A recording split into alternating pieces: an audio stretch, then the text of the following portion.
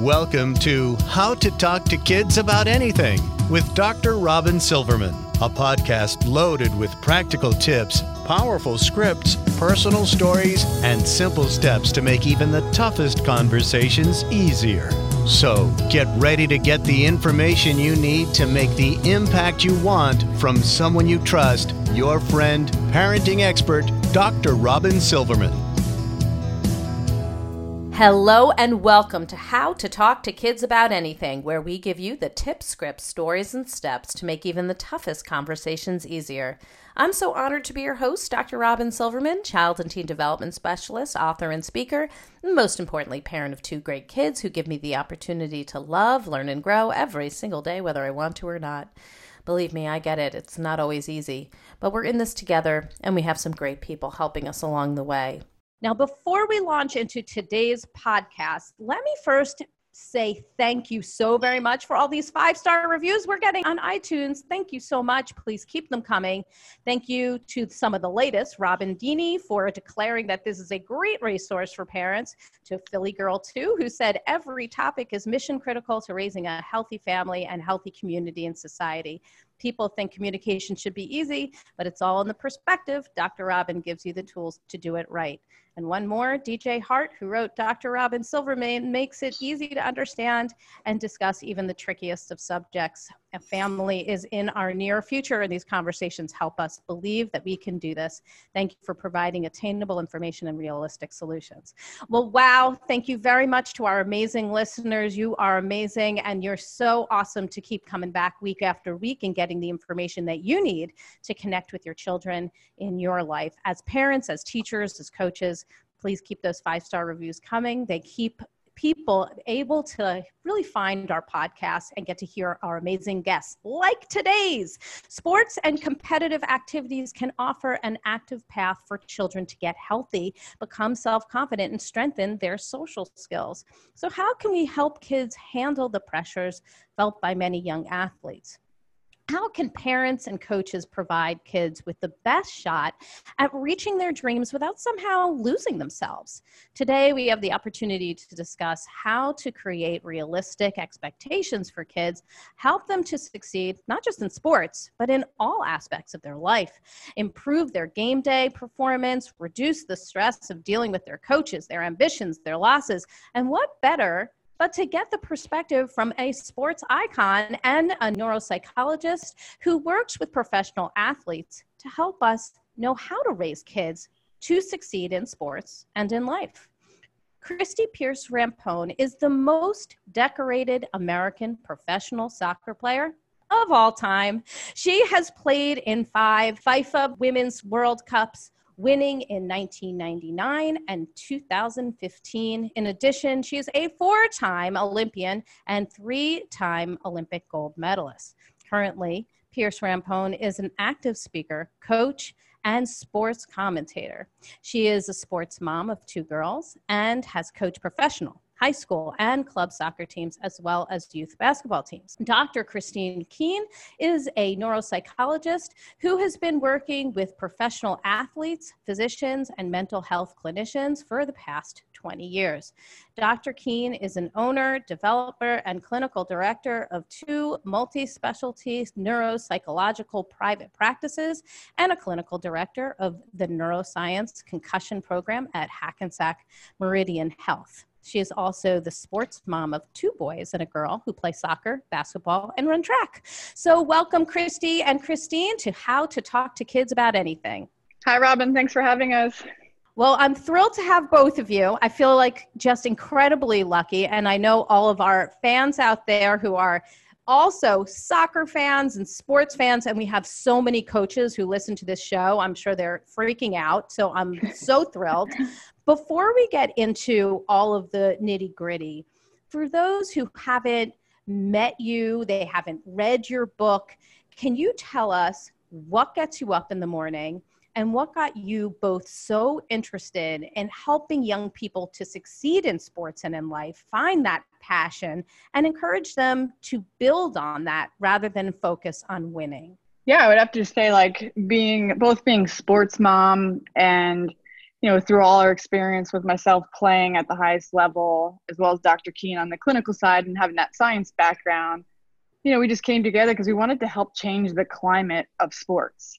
And, in the reference of it being way too emotional, and we felt like kids weren't really able to, guide their own journey to the sport that they wanted to play, and they were getting interfered, and there were so many distractions on the pressures and the anticipation of, maybe trying to earn a scholarship or win, certain awards. So we just wanted to take and help alleviate those pressures from the kids by helping to educate the parents along the way, because it's a fun process and it's a great journey through sports, but at the same time, it can be very,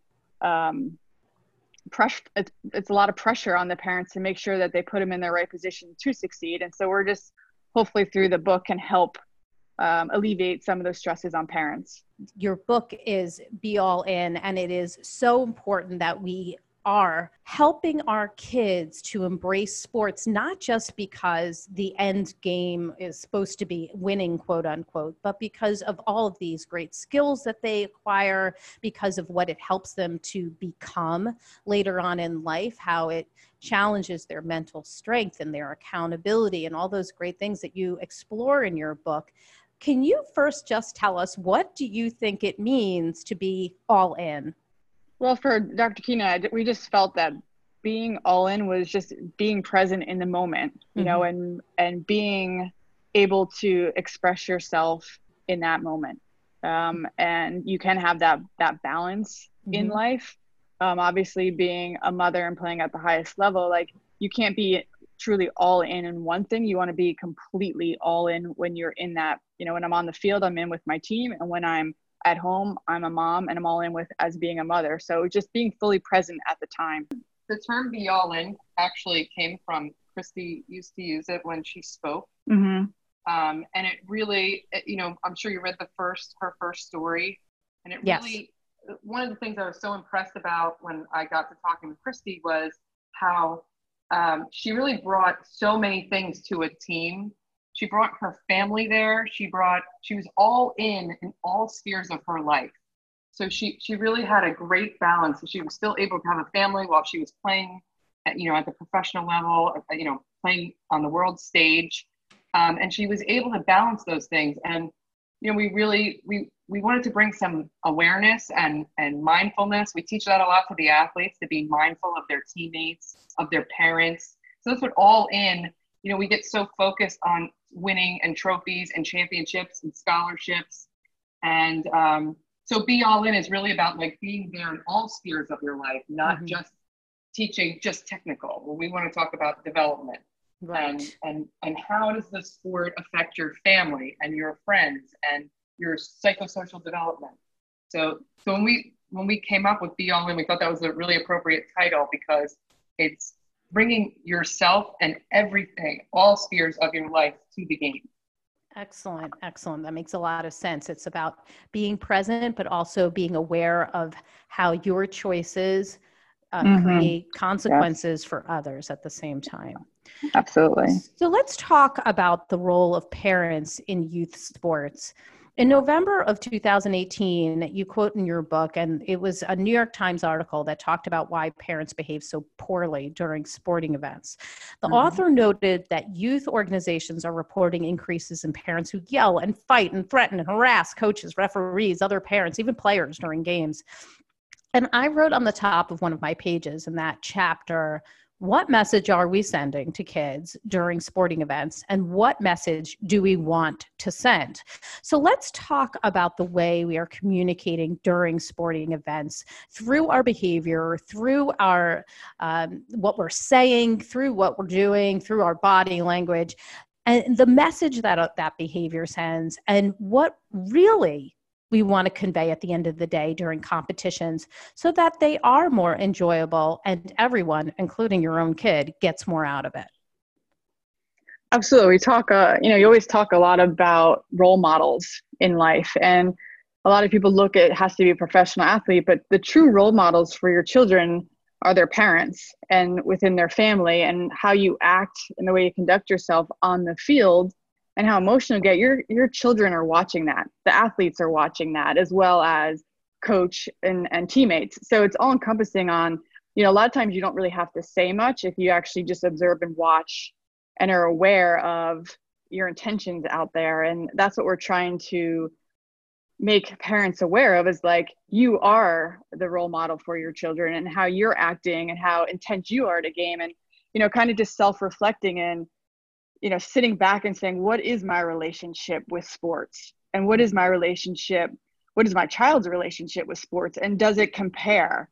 And that's where you have to kind of come from within the family and see that relationship and make sure you guys are on the same page when you step outside to go to an athletic event, to just make sure you're on the same page of what your child's getting out of it and what your family's getting out of it. What would you say it's doing to the brain and that child's attitude when we are yelling at the people around us about how our child is playing, how the coach is reacting, how the other players are playing or not playing? What does it do to their psyche?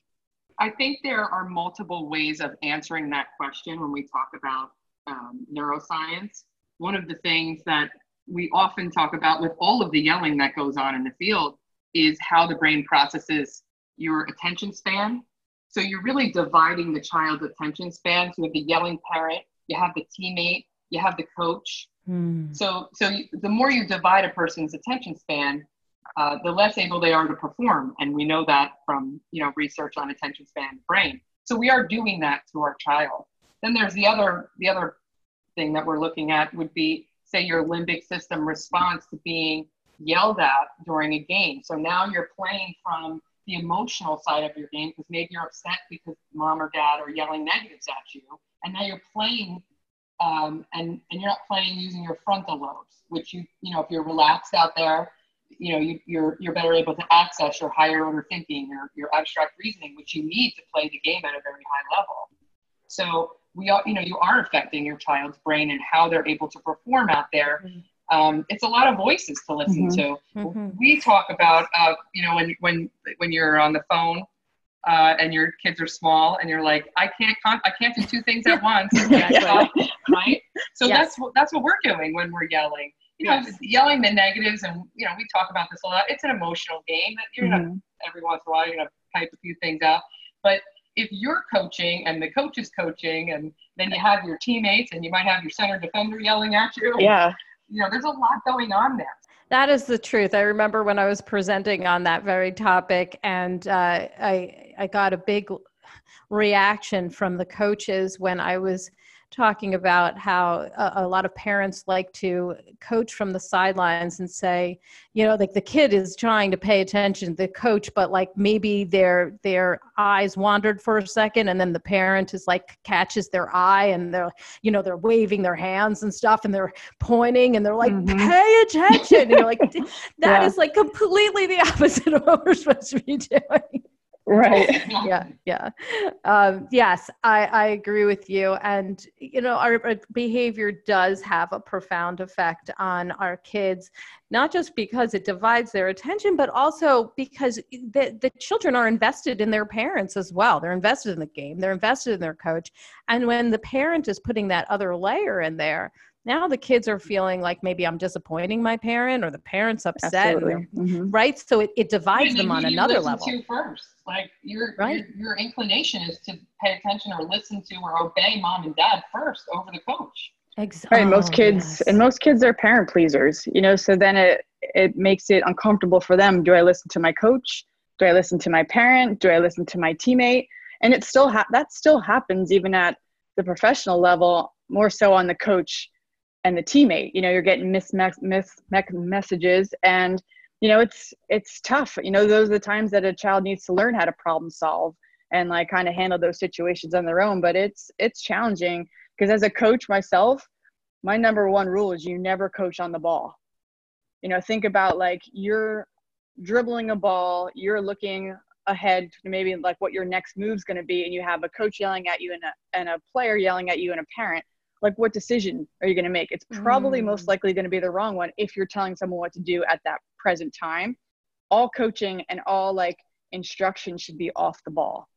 And that's in any sport, because the problem solving, it's too quick. You see something so fast that a player can't see, and then after you say it, then the player athlete reacts, they make that pass, it's stolen, then you see the parents' arms go up, you see the players, coaches, and then it gets more emotional, like didn't you see that? But you have to take a step back as a coach and a parent and realize, like, could you do that in that moment?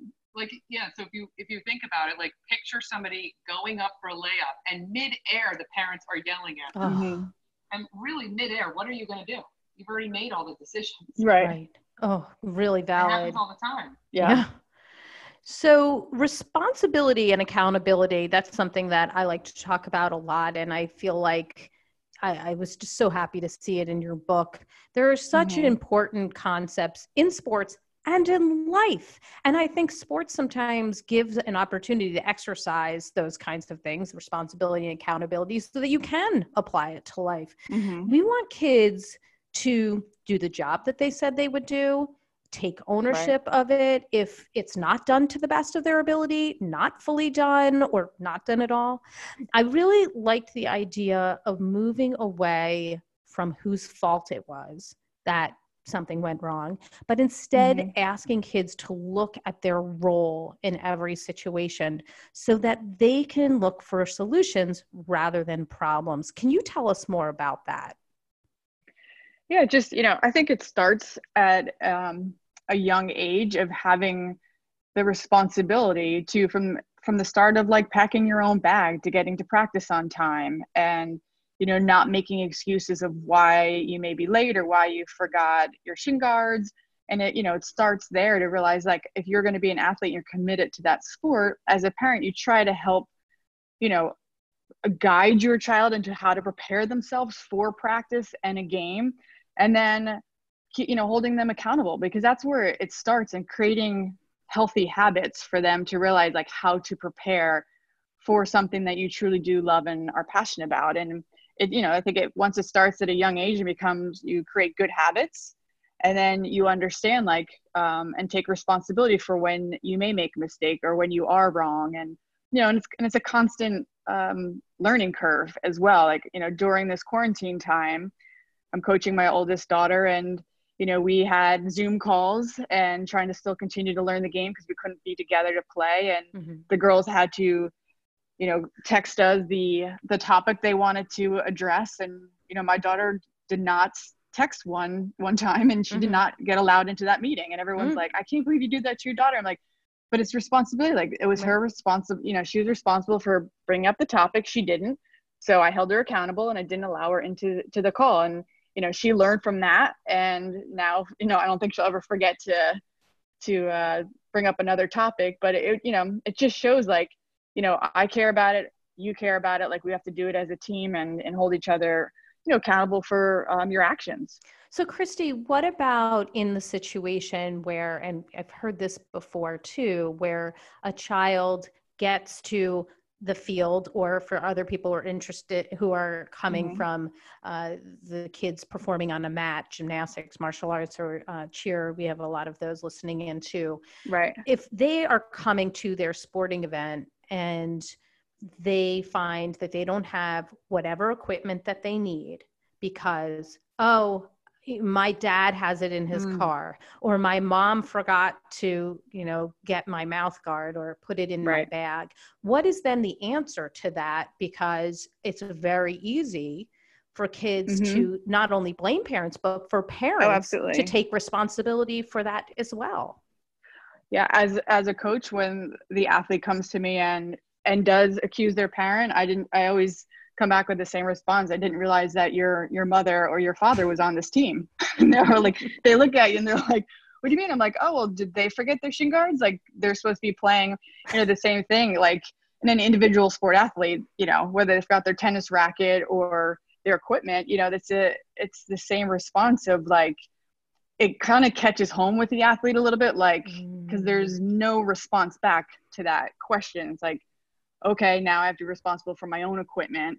Right. Same thing with, like, forgetting their water. That's a huge part of being prepared for the sport, because you have to stay hydrated, especially when you're outside in the heat, as well as, any athlete. And, you just have to make sure, like, you do truly make sure you have that communication with the athlete, because, they have to prepare themselves, because mommy and daddy are not always going to be there.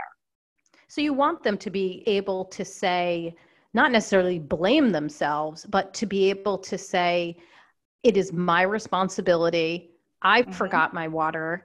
And the next time I will make sure I put it by the door and take ownership of that, instead of asking my mom to fill it and bring it to the car. Right. Okay. Right. Because it's their love, right? They're the ones that are committing to the sport. So they should be the ones that are preparing themselves, because they have to learn how to prepare themselves. Because like we do in school, I always go back and reflect back to, your schoolwork. You prepare yourself for your test, and you have to, go over the work that you learned in school in order to pass that test. And it's the same thing in sports, and it's going to be the same thing after sports. And it's trying to find your identity. And you don't want your identity just to be who you are on the soccer field, on the mat, in the court. Like, you want to have that identity outside, and those great habits and those good routines will help maintain who you are in the latter part of your life. That's a meme. Thank you. That was beautiful. That was beautifully said. We talk a lot about mental toughness also in sports, and you guys have a chapter on mental toughness, and I really appreciated that. We all need to learn how to be mentally strong. You talk about positive thinking and self-efficacy, as well as specific strategies that help build mental toughness in kids. And let's live there for a moment. Tell us, as parents and as coaches, how can our listeners then build mental toughness in our kids? Like, what are the practices perhaps that they can use in order to help kids cope with the emotional frustrations that come with playing sports and dealing with many life situations? One of the primary things that we talk about in terms of mental toughness is the self-talk and the mindset. So seeing wins and losses the same way, getting comfortable with the uncomfortable. So we really dig into a lot of the thinking, talking about how, structurally and chemically a thought can change your brain, and how dire that is for parents to teach that.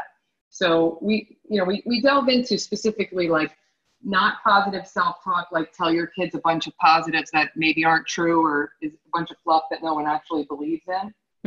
That you talk about things that are realistic for them, that they can say to themselves, and talk about things that, so you're not masking negatives with positivity. That you're teaching kids to see things as learning opportunities. So that would be the primary thing that we talk about. And then we get very specific about things like teaching them how, stop techniques when they are having negative thoughts. Like, a lot of kids don't realize that when they're having a negative thought, that maybe you can't control it popping into your head. Like, oh my goodness, this girl's bigger than me, or we're going to lose. Look at that team. They're so scary. You might not be able to control that thought that pops in, but what you want to teach the kids is you can control what comes next. So you don't have to keep having that thought. In fact, you can replace that thought, or you can change your story. So we talk a lot about that. Like, if it rains on a soccer field, that sets you up for more tackles. So that's realistic. We're not, glossing over something with a positive. So we talk about word washing. So not using the term anxiety and using the term excitement instead. So there are a lot of different strategies that you can teach kids, but it's really that mindset that we dig into. Christine, let's do a couple of those switchovers that you were just talking about, so that those who are listening can really put that to the test when they're coaching or when they're parents listening to their own kids. So if a child is saying to themselves, like you were saying, like, I'm really afraid of this other team or this other competitor because they are bigger or faster or better or more experienced or more skilled than I am. How can we help them to switch that statement to something that is realistic, not fluffy, but at least realistic and not so anxiety provoking? So talking about anxiety as being normal and real, and that represents your passion for the game and what you're doing, and that you can help them see it as excitement for what's about to happen next. So I'm excited to play some really good competition. We're going to play a great team. Let's get excited about that. We have the opportunity to do this. Or, nervousness as enthusiasm. So I'm enthusiastic about playing on a new team. That's why I'm having these feelings. And you can actually teach kids that the body's going to react the same way. So like, you're afraid to maybe play on a new team. Well, your body's going to react the same way when you go on a roller coaster, but you're having fun when you're doing that. So you can really teach them to see it as excitement, enthusiasm. This is my passion. This is normal. This is how I get up for the game. So we might change something like, I'm so nervous about making a mistake, to I'm really excited about playing this game and trying something new. Yeah, or I'm excited about this is going to give me new learning opportunities. Okay. Every time I fail, I learn something new. Exactly. So it's great to play difficult competition or new competition, because if there are fails along that way, then there's also teaching moments, learning moments. All right, and as a from a coaching perspective, if a child brings up afraid to make mistakes, and I always come back to saying mistakes are part of the game. That's what makes it, enjoyable and fun and creative. Like, it's going to happen. You have your teammates around you to help and support. Kind of when you're talking about nerves, I always say, like, I'm happy you're nervous. I'm glad you're nervous. It means you care. It means like this matters to you. So nerves are really good. Like, I always got nervous before games because it meant something to me, because I prepared so much and practiced for the week that the games, I kind of had those butterflies, but that's great stuff. And kind of convincing them like that's a positive, not a negative. Because it shows how much you are invested and how much you care. Absolutely. So let's build on that just a little bit more with this idea of making mistakes, because in the book, you guys actually say all sports are made up of mistakes, and you repeat it twice. Yes. So I love that. And yet many times sports seem to be made up of kids being told what they did wrong on the field or on the mat or in the court by their parents. So let's talk about chatting on the car ride home, because this is, you're in this closed vehicle, and it is often very tempting for parents who have been watching, know their kid is really invested, they want to perform well. Give us the do's and don'ts of what to say and what not to say right after your child has been competing in an event when you're in the car.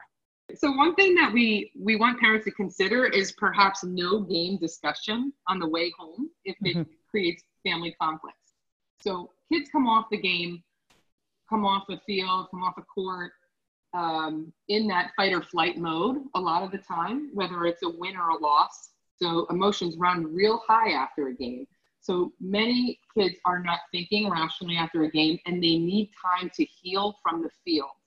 And a lot of parents don't give their kids that time because they're so excited and they want to hear what the coach said, or they want to ask why they didn't pass the ball or why they didn't take that shot. But for many kids, it's not the time. There needs to be this space where the child can heal and restore to their parasympathetic nervous system, or in other words, calm down, relax, and be able to think rationally about the game. And for some kids, it means the 24-hour rules, talk to them the next day about it. Some kids are excited to talk about the game. So we always talk about each kid's going to be very different after a game. They might be passionate and want to speak to parents, but a lot of kids do need that time. So just having a little bit of space when they get into that car can really make a difference in terms of the kind of conversation you'll get to have. You get a lot more out of your kid if you could give them a little bit of space. So Christine, then in that case, like, here's a tempting situation. Your child gets in the car, their emotions are running high. They feel like they cost the game, the competition, whatever. And they say, I don't know what I did wrong. Now you've just been watching them. Now, what do you say? You know exactly what they've done wrong. Right? Because you know exactly what happened. So now the temptation is there, because it's almost like, you've been led to this conversation. So what do we do instead of launching into this critique of what exactly happened from your point of view. So from my point of view, that's the time to kind of take a temperature on their emotions. So, let's say they did miss the penalty kick, or they did, do something that helped the team lose the game.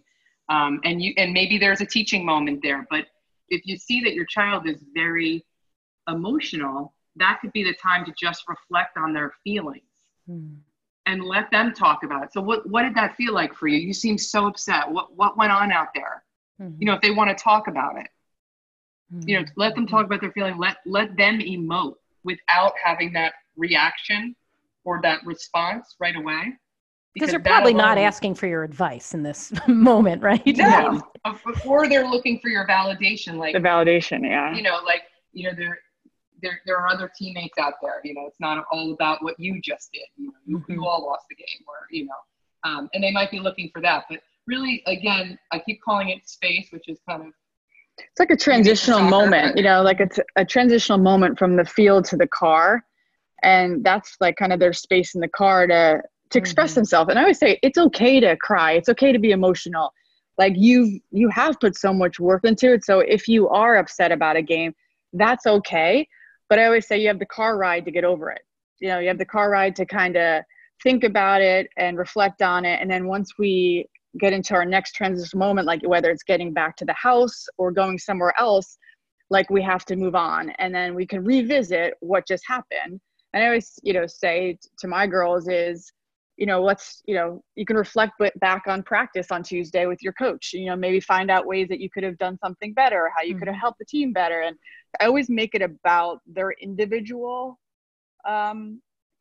commitment to the team and maybe what happened on the field, and not allowing the conversation to draw towards other teammates or blaming refs or blaming coaches, because the game there's a lot of minutes in a game, and we can't just reflect on one moment. There could have been so many great moments, but they don't want to hear about that. They're just funneling into maybe that negative moment, and we have to make them aware there's so many other great things that happened in the game, and that we can reflect and talk about it at a later time. On their moment or their mistake. So you want to as well as parents. Yeah, as well as parents. Right. So Christy, I've heard before from people in sports that really our role as parents after the game is to simply say, I love watching you play.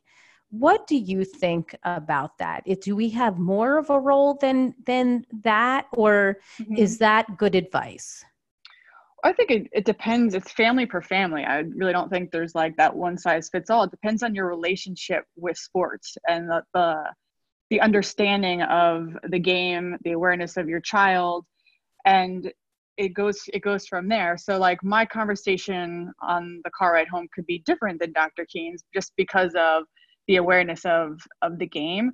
But within anything, there's going to be emotion, but the conversation has to only be on what you've learned or what the takeaways from the game should be, not on getting away from blaming, teammates, coaches, and refs, because I think that's where the emotion gets crazy, and then it interferes with relationships with your child and maybe their other teammates. If you're constantly talking about another athlete on their team, or if you're constantly talking negative about their coach, they're not going to trust that process. Right. And the whole thing is a journey. And so if you can get to see the big picture of, maybe, the teammate that was being more vocal or like was upsetting in the game, you don't know what was going on with their life. Like kind of pulling your child away from the actual game in itself and making them aware of like, there's more out there in life than just, the game of soccer, basketball, whether, obviously gymnastics, like just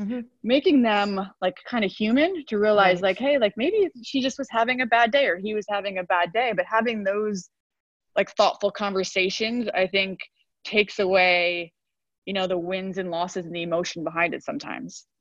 So having the confidence to get back up and try again is something that we often say, but isn't easy. We all know about, as we talked about before, that inner voice inside our heads. And it often tells us things like we're not good enough and smart enough and fit enough or thin enough or buff enough or whatever else it's yapping into our inner ear, especially when we're competing, and we're often fraught with competition and comparisons.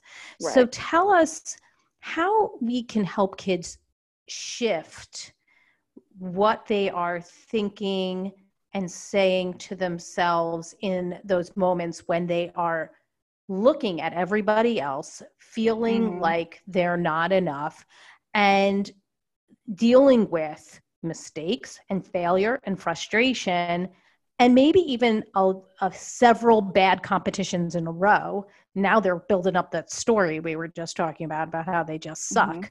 So how can we help them to build that confidence even while all that is happening and they're comparing themselves to everyone else?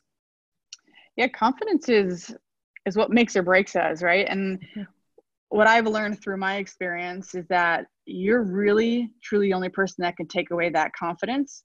And when you can learn and how to adjust and adapt to that inner voice, and realizing it's okay that the inner voice can be negative at times and that your confidence is hit, but then you truly make that final choice and how you want to react to maybe those negative inner voices, and just trying not to compare yourself to others.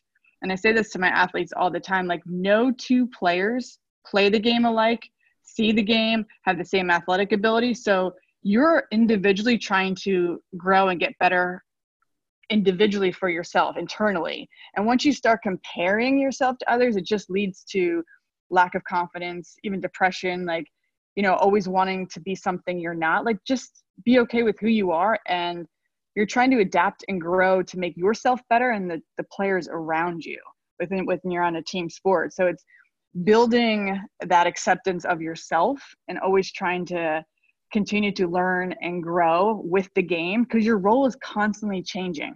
Every year your role can change on the field. And I've experienced that throughout my career. And it's something that I've grasped on probably a little later than I wished, but at least I acknowledged at one point I was comparing myself to too many other athletes, and that wasn't fair on myself. And I realized it was such a distraction to who I truly was on the field. And when I learned to just embrace who I was and my strengths and weaknesses, I became the best player that I could be for my team. I seem to remember one of the stories in your book about a child who was like not understanding why he wasn't being played, kept being sort of taken out of the game. And then there was an approach to the coach, and it turns out that the coach had very high views of this child, and was trying to build his mental toughness this whole time. It wasn't about the fact that he wasn't playing well. It was that the coach was really focused on helping that child to gain that strength and that mental strength and to get emotionally strong. So I think that's really interesting. What you're saying is that our role changes, but even it's not just a role, it's actually even what we need to work on at that particular time, right? Right. And then also, how does the parent react to the lack of playing time? And then that's going to affect the child's confidence as well. So we carefully place that story in the book to teach the idea that sometimes coaches are doing things to a team, to a child, that may look one way to you, but they may have a whole different plan or strategy that you're not aware of.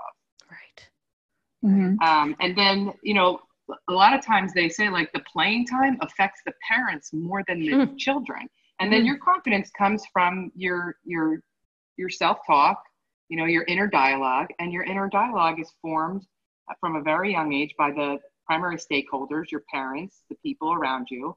And then that goes back to, our earlier discussion of what are you saying to your child while they're playing or when they get in the car after? And are you critiquing them? Because then they become their own biggest critic. So you are part of that problem. Obviously there's nature and nurture, but just to raise awareness of, what is the coach doing? Maybe they're not giving them playing time because they're at that moment teaching them something else, like mental toughness. Right. It's a matter of these kids now interpreting what's going on through your lens as a parent, right, which may be incorrect. So right, it's important then, as you mentioned in the book, for that child to then be curious and be accountable and be the ones who step forward and speak up for themselves. In that case of that story, though, he really wasn't getting the answer, and the parents did come to the coach, but instead of being accusatory, they took a different approach. What's the approach that you think that parents should take if they aren't understanding a strategy that the coach is taking and they want to understand it better? Yeah, first you have to see is like, what is the end game for a parent putting their child in sport? Is it just primarily winning? Is it just for like success for like, a scholarship? There's so many different ways you can succeed in sports with other than just winning. And I think that's where parents become uneasy with, like Dr. Keene said, maybe the playing time, or unaware of the approach of the coach. From the coaching aspect, which I've been on the field, for over 20 years, like there's so much that goes on the training pitch, and the environment that the child creates throughout the week to maybe lessen or gain more playing time. I'm very super open with my athletes. Like, you have to earn it. Like you're only as good as your last game. So when you show up on, over the week, like you still have to continue to grow and get better. And from like eye roll, you might not get a lot more playing time, or like just the way you're treating maybe another teammate, with like lack of respect of maybe the game plan, or not buying in. Like, it's a part of like a growing process and how to communicate with others. And all of that plays into the effect of game day and playing time. Because honestly, for myself as a coach, I feel like the winning is a byproduct of the development. And if I can develop the kids to problem solve and on real game time and real game time moments, make their own decisions rather than me screaming and yelling at them from the sidelines, like that's my goal. But everything that goes on through the week is included in who gets more playing time on that day, and maybe who's just having a better game. So it's hard because parents only see game day. So maybe they should be not approaching the coach at all in many cases, and unless just let it play out. I would say the only time you really should approach a coach is if your child is really emotionally unstable and having a really tough time, where you need to then interject and have an open meeting with the coach, because you don't want to see a child that is not happy and put in an environment where they cannot succeed. And if they're put in an environment where they can't succeed, the communication has to be amongst yourself and the coach. And if you can't come to a conclusion, then that's what maybe you look at elsewhere, maybe joining a different team, because you want to put your child in the best situation to be successful. So if you could finish this sentence for me, the number one thing that helps kids succeed in sports is? There's so many. I'd just probably say confidence, just being their true authentic self. Instead of trying to bend themselves to what you think everybody else wants to see or wants you to be. We always say attitude is everything. Right. We want like you always say like you are good enough. If a child could just keep saying that to themselves and eliminate all the other distractions around them. So that when they step on the field, it's like, you are who you are today. Go out and just enjoy it, have fun, take what you've learned, try to implement it on the fields. If there's a loss or mistakes, you work on it the next day, and you just try to become better each and every day. Give us your top tip. What do you want people to come away with after listening to what we're talking about, after understanding the principles that you talk about in the book about how to succeed in life and in sports? What would you say is the top tip? Each one of you can take a stab at that one. I would just say, like, trust and establish the process between the parent and the child, and just enjoy the journey, because it doesn't happen overnight. Success doesn't come, and everybody's path to success looks very different. Mm-hmm. For me, I would say taking the time out to figure out what your family goals and your family values are, because it is so easy to get swept up in the youth sports culture, especially if you have a child that's talented. And we get into spending a lot of family time, resources, energy, emotions, finances into youth sports. And we can get swept up in that and not look at, not evaluate whether that's aligned with what our original intention was for our children and our family. Mm-hmm. Right. For some families, 5 practices a week, 4 games over the weekend, splitting up is exciting and fun. For other families, it might mean that the third child's being dragged along. Right. So it's a really good thing to kind of take a step back. We talk about writing a family mission statement, and that everyone in the family is involved in looking at, how do we want our childhood to look like? How do we function as a family? What's important to us? Because it's so easy to be swept up in, we've got to do additional trainings and we've got to get on this higher level team, which means now we're traveling to different states. And is that what you want? And because at the end, the finish line for a lot of families is high school. Mm-hmm. And, a lot of families are looking for, are we going to play in college? And very few are going to play in college, and even a fewer amount of kids are going to continue on to playing professionally. Right. So that to me was one of the I guess most inspiring things for us in terms of writing this book and getting that message out.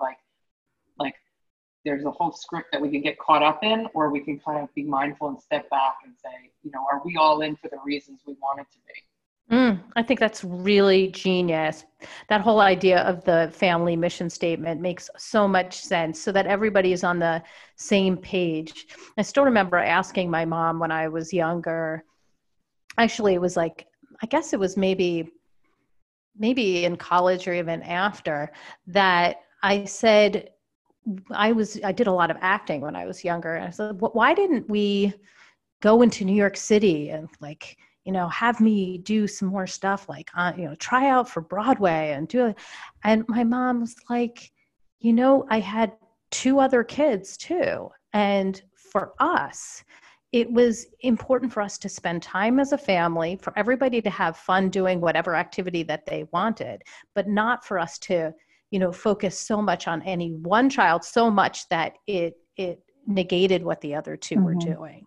And so, of course, that's going to be different for everybody, and that's fine. But it was an eye-opener for me as, maybe a young 20-something or a late teen, wondering why my parents made the decision that they made, thinking to myself at that particular moment, like, oh, I wonder what would have happened if you did pursue all this. And then, it was just eye-opening for me. And I think that idea of that mission statement, just to keep those values in mind, what it is that you're going after, so that your choices align with your goals and your actions, instead of it, as you said, get swept up in sort of the limelight of it all. Absolutely. Right. Absolutely. Give us the resource of the week. Where could we go to get more information about you, your book, and the work you're doing? So our book is available anywhere where you can buy books. So Amazon, Barnes & Noble, Target, Walmart. We have a website, beallinbooks.com, and you can go on that website and kind of see where the books are being sold. Right. Be All In is the name of the book, correct? Be All In, Raising Kids for Success in Sports and Life. Excellent. Excellent. It's a really enjoyable book. I felt like it gave more strategies. And of course, your stories, Christy, are so good, just coming from your perspective as an athlete and a coach, and Christine, where you're providing this insight into the brain as a neuropsychologist, and really helping us to understand what's going on in that child's head as we are thinking and behaving and talking about sports and success in life. So thank you so very much for being on the show today. I really appreciate you coming on and sharing your insights and your strategies. Thank you for having us, Yeah, Robin. Thank you, Robin. It's my pleasure. Well, I've got my takeaways, and sweet friends, I know you have yours. So let's discuss them. Come up on Facebook, go to the Dr. Robin Silverman page, or let's chat about it at drrobinsilverman.com or twitter.com/Dr. Robin. I'm also on Instagram under Dr. Robin Silverman. I'll be going back and forth with Christy and Christine, creating memes of some of the great things they said. I know you probably heard them too, so that you can share them with your people and your friends, and they can see these great quotes, and maybe they would also tune into the podcast to hear what Christy and Christine are saying, because I think it's really important as our children are engaging in sports and hopefully, given this year how strange it is, hopefully getting back into the swing of things. We know we love that. And if you love this podcast, I hope you'll go up to iTunes again and rate and review it. It's so important so that people can hear about the strategies that Christy and Christine are providing, and that they learn about the podcast and really become great listeners just like you. I truly appreciate it. That's all the time we have for today. My fellow parents, leaders, and educators, thank you so much for tuning in to How to Talk to Kids About Anything. For more information on books, articles, speaking engagements, or curriculum, please visit drrobinsilverman.com. There's so many great podcasts up there, and the show notes to this podcast will be up there as well. I look forward to weathering the storms and enjoying the sunny side of life together. And please remember, even on the days when you fall short, you've got this, you're here, you're getting the information you need. I know it's not easy, but never forget there's always tomorrow. Parenting is the ultimate do-over. Perhaps you heard something today that Christy or Christine said that really resonated with you, that you want to use with your own children, that you realize maybe you did something in a way that wasn't the best way. That's okay. Just like sports, parenting, you can try again. We're going to fail, we're going to fall, and we're going to get back up, and we're going to try again. I see you, and I'm right there with you. And as there are moments when we doubt our know-how, our choices, and our sweet sanity, please know you are 10 times the parent you think you are. Until next time, this is Dr. Robin Silverman with How to Talk to Kids About Anything. Please tune in again and keep connecting through conversation. See you next week. You've been listening to How to Talk to Kids About Anything with Dr. Robin Silverman. For more information on books, articles, speaking engagements, or curriculum, please visit drrobinsilverman.com.